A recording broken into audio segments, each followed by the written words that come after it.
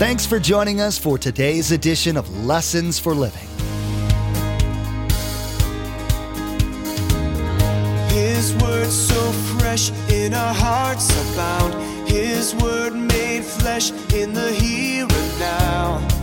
A new life is beginning. Lord, let us hear your lessons for living.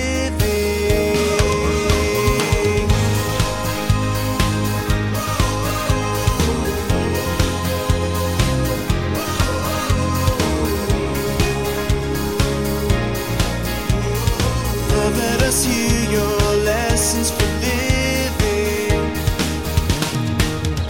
What does it mean to be a follower of Jesus? Does that mean that I'm supposed to change? That I'm actually to be transformed to become more like Him? I mean, is that really a realistic expectation? Or can I just be comfortable going through the external motions? A guy that really doesn't relate to his wife, can't love her, can't respond to her, can't meet her needs. A wife that can't the husband. What does it mean to follow Jesus Christ? Sadly, some people believe it is nothing more than hell insurance, or I get my ticket to heaven and go on living my life the way I want. That's not following Jesus. In today's message, Pastor Mark challenges us to become followers of Christ with an expectation to be changed. Jesus transforms lives in a good way. Will it be hard at times? Of course it will. But God wants to transform us into the image of His Son, Jesus Christ. And that is the best you can be. Are you a follower of Christ? Will you welcome being changed into what God wants you to be? Remember, there's quite a few ways to receive a copy of Pastor Mark's teaching. We'll be sharing all that information with you at the close of this broadcast. Now, here's Pastor Mark in the Gospel of Matthew as he begins his message entitled, Why Church? 5 Commitments. Lord, let us hear your lessons for living. Turn to Matthew 16. You've just been given the responsibility to educate a student who has come from the jungles of Africa, never seen anything in America, totally unfamiliar with anything that you and I are. He's never seen a donut. He's never seen a pet. He's never even heard about a football team. How would you describe to this man what a donut looked like? What words would you use? Well, let me give you a couple examples. Here you are. So you could explain to him what a donut is, couldn't you? You could say, well, there it is. It's got that chocolate on side. And you could definitely, after this, he would know what a donut looked like. And then you say to him, well, you know, in America, we have pets. He says, a pet? What is a pet? So you can explain to that person what a pet is. And then you say to the young man, you know, we do something that I'm sure you didn't do in the jungles. We, on the weekends, and then sometimes during the week, we go to church. He says, what? We go to a church. He said, well, what is a church? And you have to explain to him what a church is. Could you explain what a church means? You see, before we started this series called Why Church, many of us were under the illusion that a church was a building. But amazingly, when Jesus died for the next about 250 to 300 years, the churches had no buildings. And so we've learned over the last few weeks that a church, it does have walls. That's true. But really, most church is done outside the church, in the homes, in the buildings, in the businesses, in the schools this week. See, the church is without walls. And we learned last week to take the church, which is really people, to the streets. Now, Jesus kind of gave us a definition of that church. Let's take a look at the definition, and you could maybe explain this to this young man and say, let me define for you, not just in visual, but let me put into words what the church is. Well, we learned that a church is a living organism. It's a body of believers, followers of Jesus, who've really been formed and chosen to carry out God's purposes. Well, as you begin to explain that to him, it wouldn't be long in this little definition that he'd have a struggle. Because as he got to believers and followers of Jesus, he would probably say, what does that look like? What does a believer, a Christian, a follower of Jesus look like? Well, we know what a donut looks like. We know what a dog looks like. What does a Christian look like? What does a believer look like? The problem is, in America today, the vast majority of people call themselves Christians, believers, followers of Christ. But what they do, how they live, doesn't match the title. Let me ask you, how could you call yourself a Christian, a believer, a follower of Jesus, if this morning you're constantly taking drugs? You're hooked. Crack cocaine. You're alcohol dependent. You're a business owner and you've been cheating your employees by shortening them for a long time. You're a worker and you say to your coworker, please clock me out because, I've got to go home and read the Bible. And they know you call yourself a Christian. Could you be a Christian today? You've headed off to college this week and you're living with your girlfriend or boyfriend and you're having sex and you both call yourselves Christian. Oh, absolutely, we're Christians. Or you're married and you're right in, your wife doesn't know your husband. No, you're right in the middle of an affair. Oh, and you're a Christian. Oh, absolutely, going to heaven. Wow, terrific.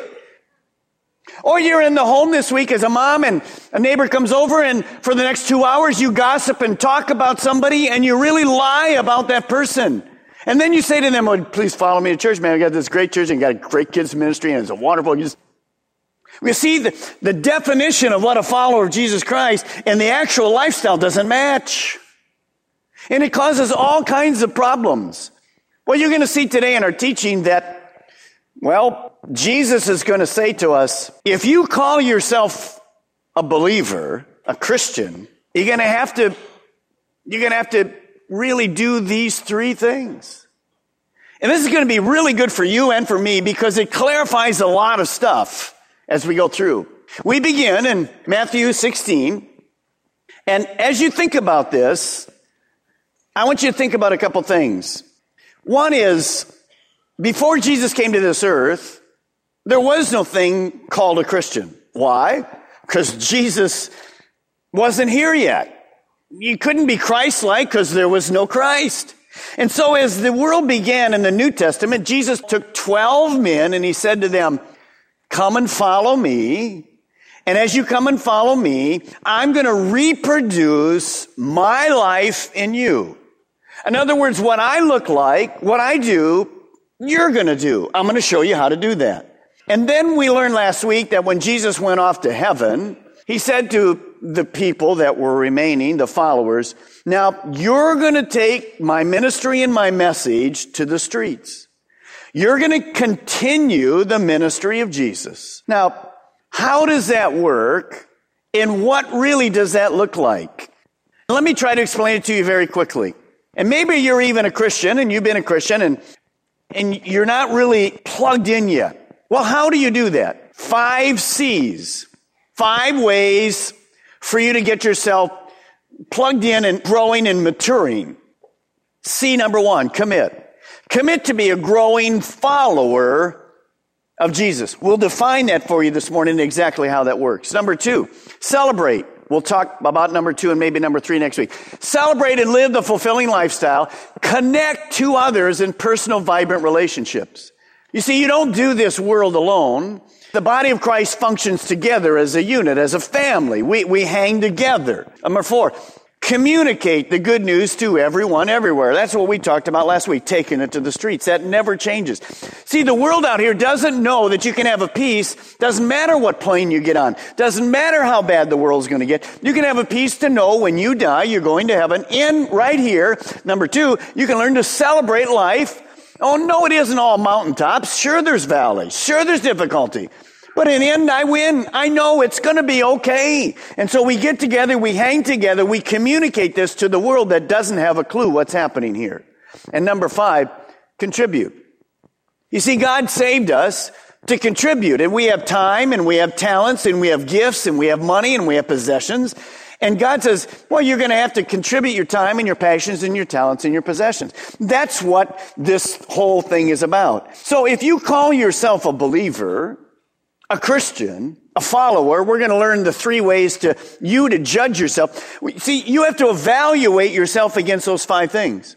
Evaluate yourself and say, am I committed? Am I celebrating? Am I connected? Am I communicating? Do I contribute?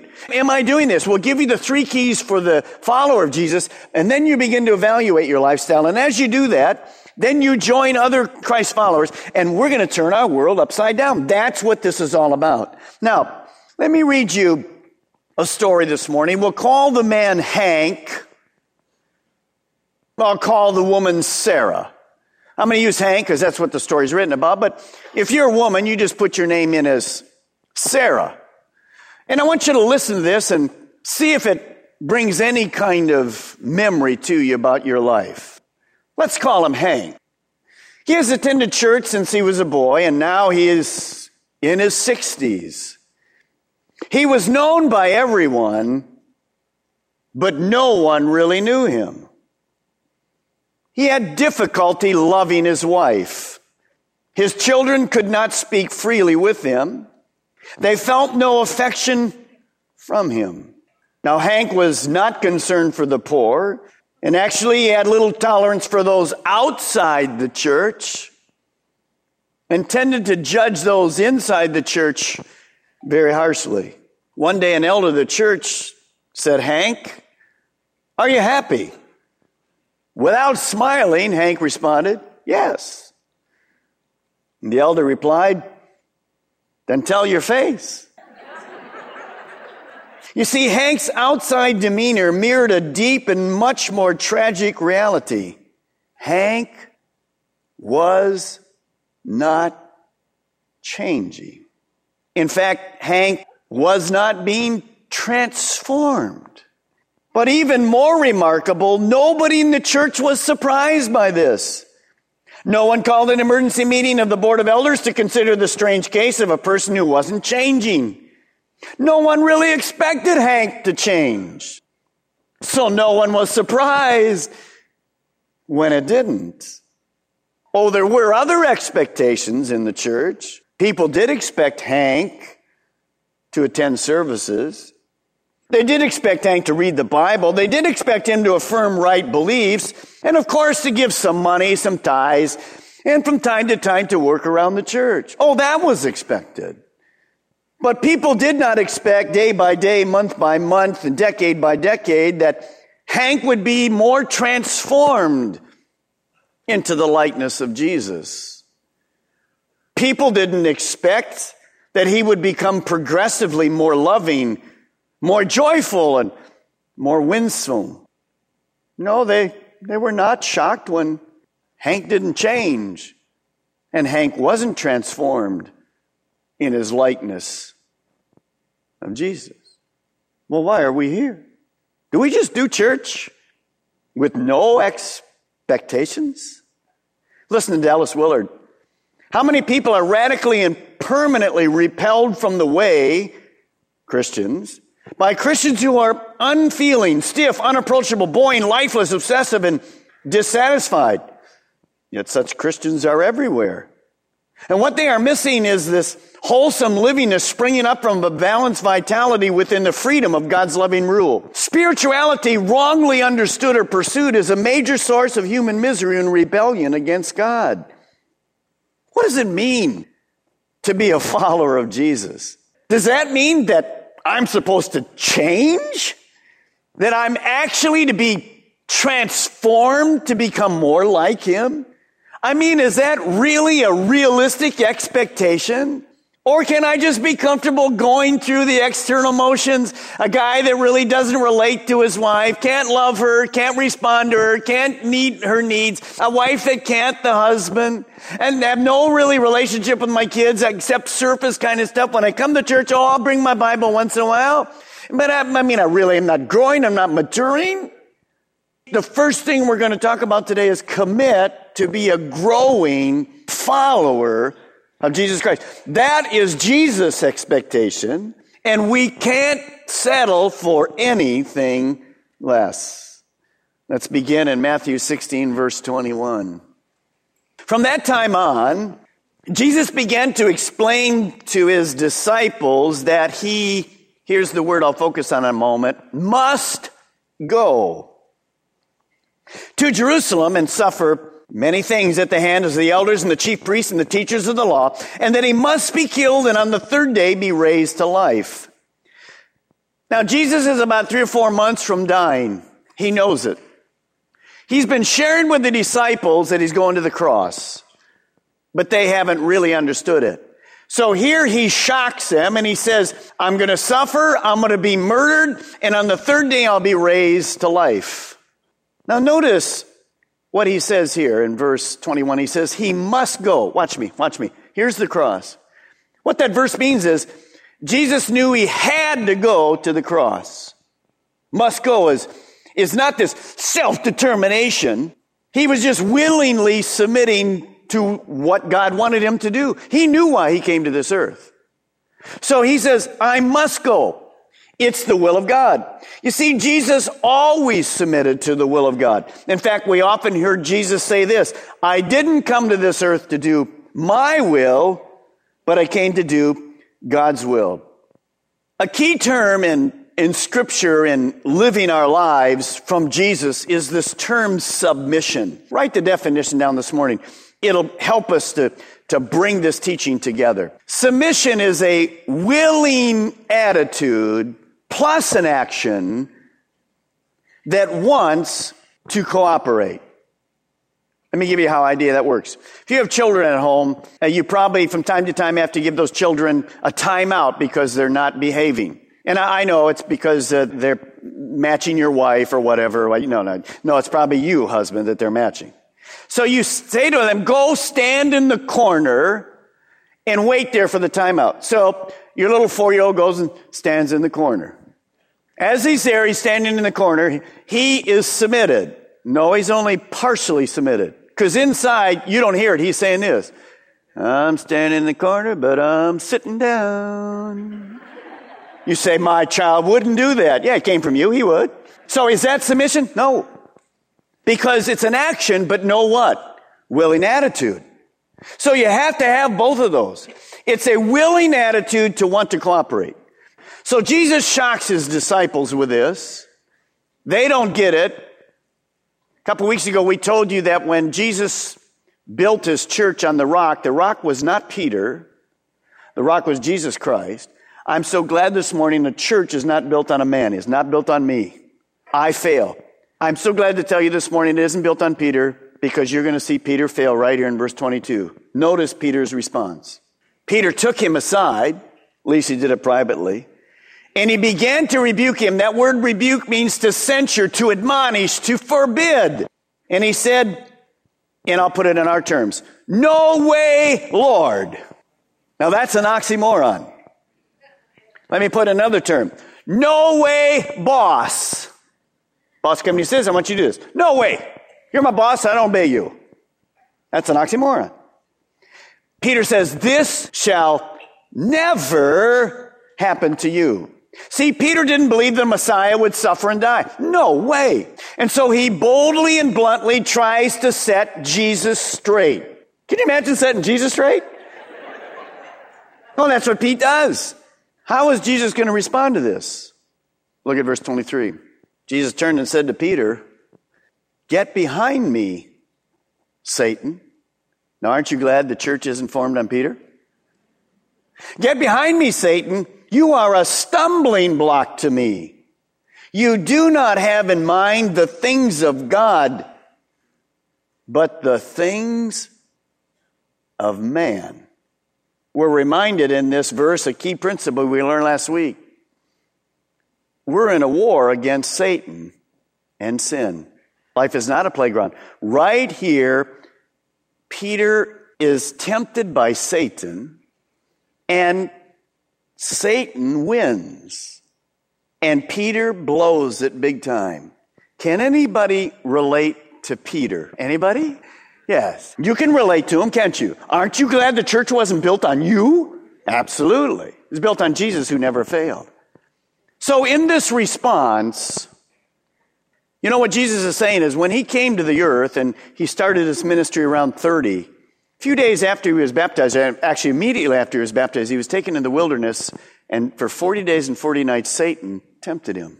Watch this. And Satan said to him, I know you're on the way to the cross, and that's going to cause you to suffer. If you'll just bow down to me right now, I'll give you the world and you don't have to go to the cross. And what is Peter saying?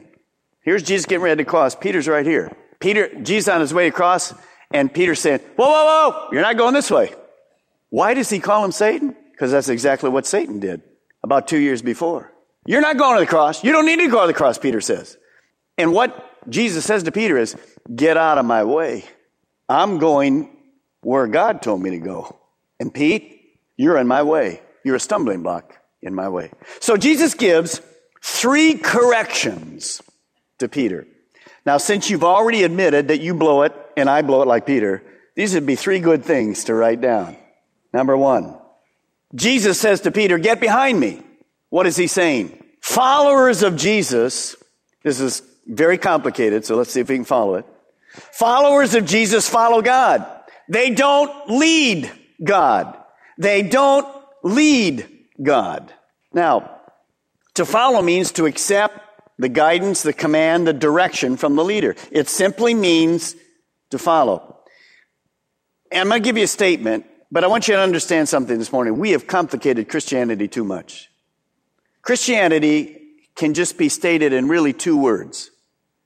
Just write it down. Follow me or follow Jesus. That's what Christianity is. Follow me or follow Jesus. It's not complicated.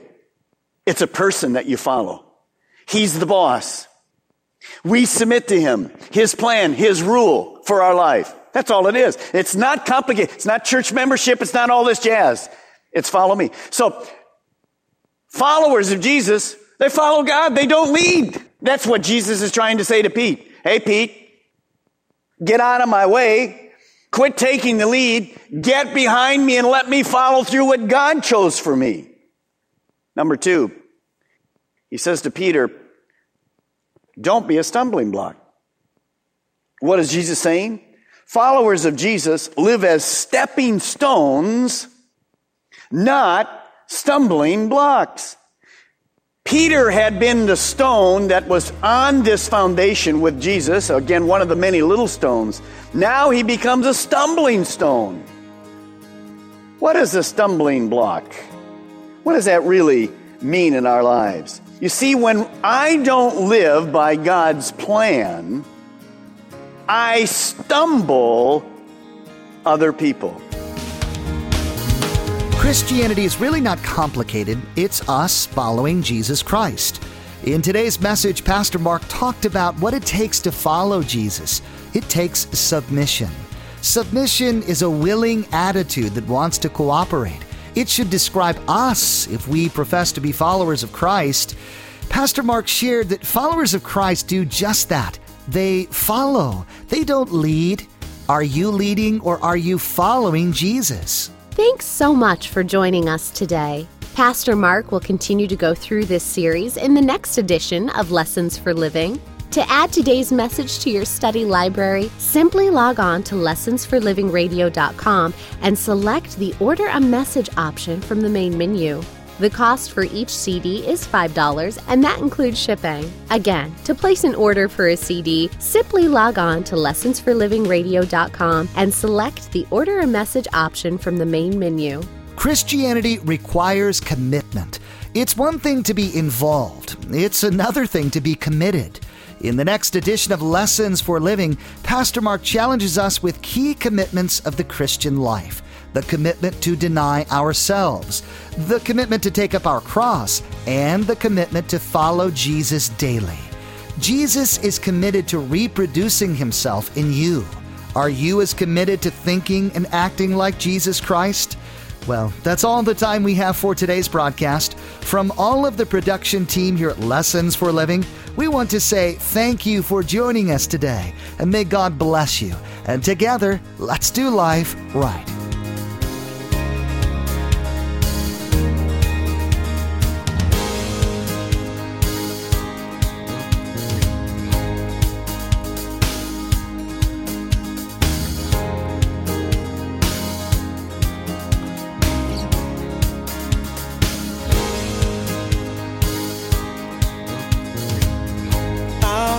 Have seen and our ears have heard His word made flesh in a herd